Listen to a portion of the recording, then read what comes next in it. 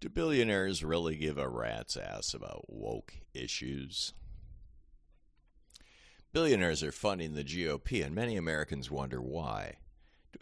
Do we really believe, for example, that a fossil fuel billionaire gives a rat's ass about whether a high school in Florida teaches students about gay people or that African Americans were once enslaved in Tennessee?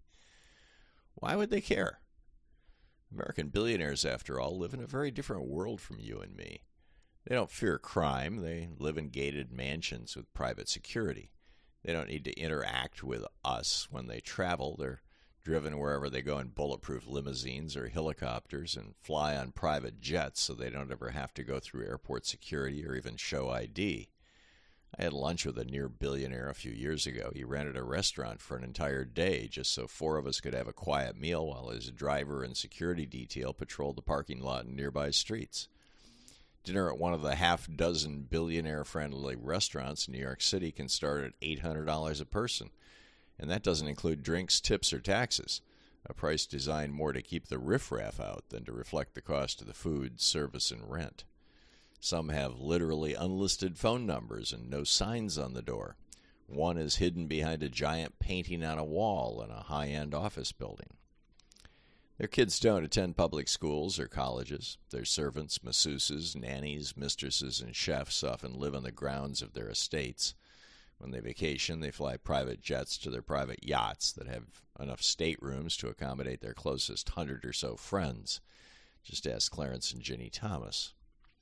So why do people like this give a damn about whether a trans girl wants to compete in high school sports? Or whether a 10-year-old in Ohio raped by her uncle can get an abortion? Why do they fund politicians making loud noises about the horrors of white children learning their ancestors held black people in slavery, or care about the right of those kids' parents to own a semi-automatic assault weapon? Why, in other words, would any morbidly rich person in America give a damn about any of these so-called Republican social issues?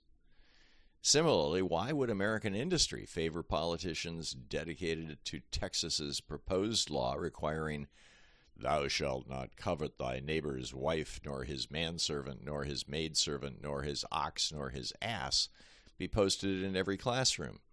Do they really want second graders taught about infidelity, rape, both gay and straight, and bestiality?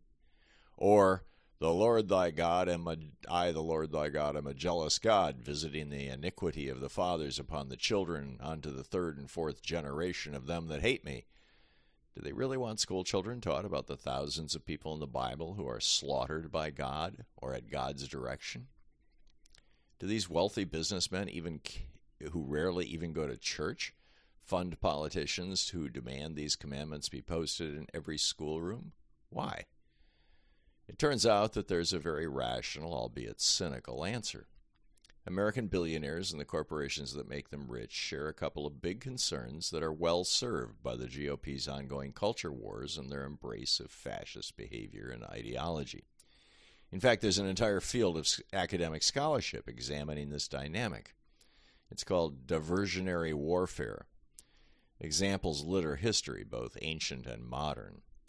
When Henry V took the British throne in 1415, many of that country's noblemen didn't recognize him as a legitimate king because his father, Henry IV, had usurped the throne from its rightful holder, Richard II. So Henry quickly declared war on France, and within months the nation had rallied around him following his rapid success at the Battle of Agincourt. In April of 1982, Margaret Thatcher was facing a crisis of confidence in the UK after gutting large parts of that nation's social safety net. At the same time, unemployment reached record highs. The Falkland War with Argentina put her back in the public's good graces, even though 255 British troops died, as did 3 Argentinians.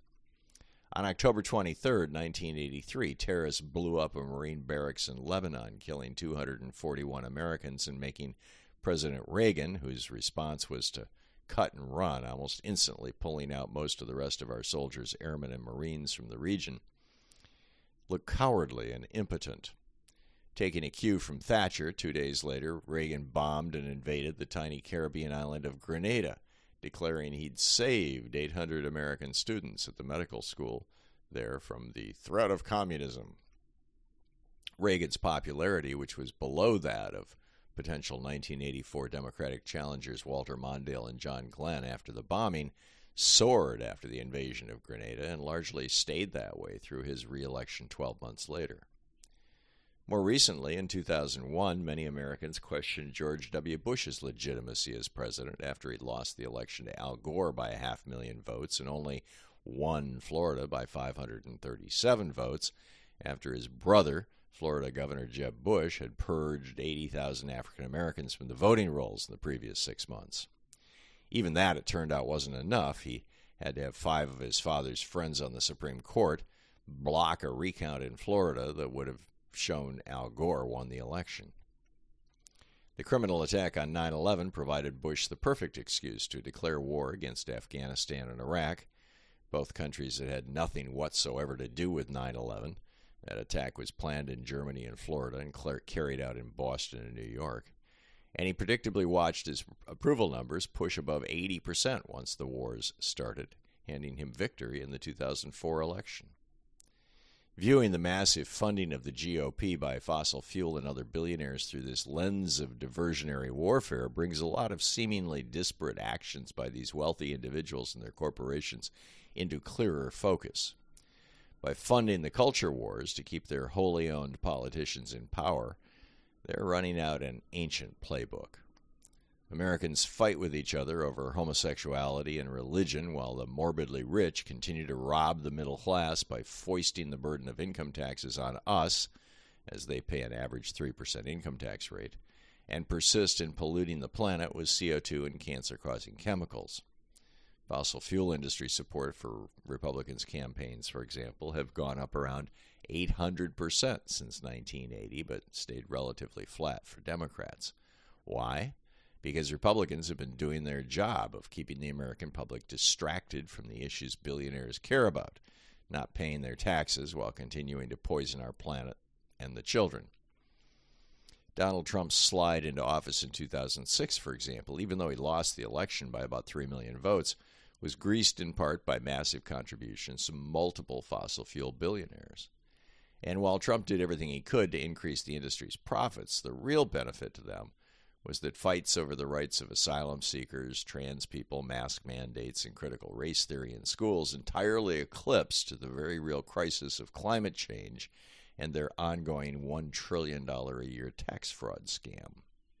Even today, as global warming-fueled tornadoes wipe out huge swaths of red state America, those stories about billionaire and corporate abuse of Americans rarely last more than a day before being eclipsed by news about the latest new anti-abortion, anti-education, book banning, or anti-voting law. Fascist regimes have always been attractive to the morbidly rich and the industries they control. I've written before about how Fritz Thyssen, the David Koch of his day, and German media mogul Alfred Hugenberg, the Rupert Murdoch of his day, funded the rise of Hitler on promises of tax cuts and government contracts for the rich and big industry. But even without America turning fully fascist, a goal that's been partly achieved in multiple red states but is still out of the reach for all Americans without another Republican presidency, big business and the morbidly rich benefit tremendously when Americans are at each other's throats. And ever since 5 corrupt Republicans on the Supreme Court legalized the outright purchase of politicians by these same groups with Citizens United, each election comes to most closely resemble an auction rather than an exercise of the genuine will of the people. America today stands on a precipice. Will we allow global warming to continue to kill our citizens and cost us taxpayers hundreds of billions in cleanup and repairs every year? Will we continue to let our teachers and government workers be intimidated by a small minority of bigots, Nazis, and haters? Will we perpetuate the slaughter of our children in the face of the highest civilian gun ownership rates in the world? Will we keep young people chained to the debt they incurred just trying to get an education so that they, too, can participate in the American dream? Will we let corporations block even more workers from the right to form and join unions? Will we force all American women, both red and blue state, into second-class status under the thumbs of male judges, legislators, bounty-hunting neighbors, and family members? Will we maintain policing systems that routinely murder people of color and protesters with only rare consequences? Will we look the other way while Republicans and a handful of bought-off Democrats work to gut Social Security, further privatize Medicare, and put onerous work and Byzantine paperwork requirements on Medicaid? Will we go along with the construction of more for-profit prisons, for-profit schools, and the expansion of child labor? Or will we work together to create a nation and a world that works for all? Thanks to Republicans on the Supreme Court, billionaires and giant corporations can buy politicians and judges as often as they like.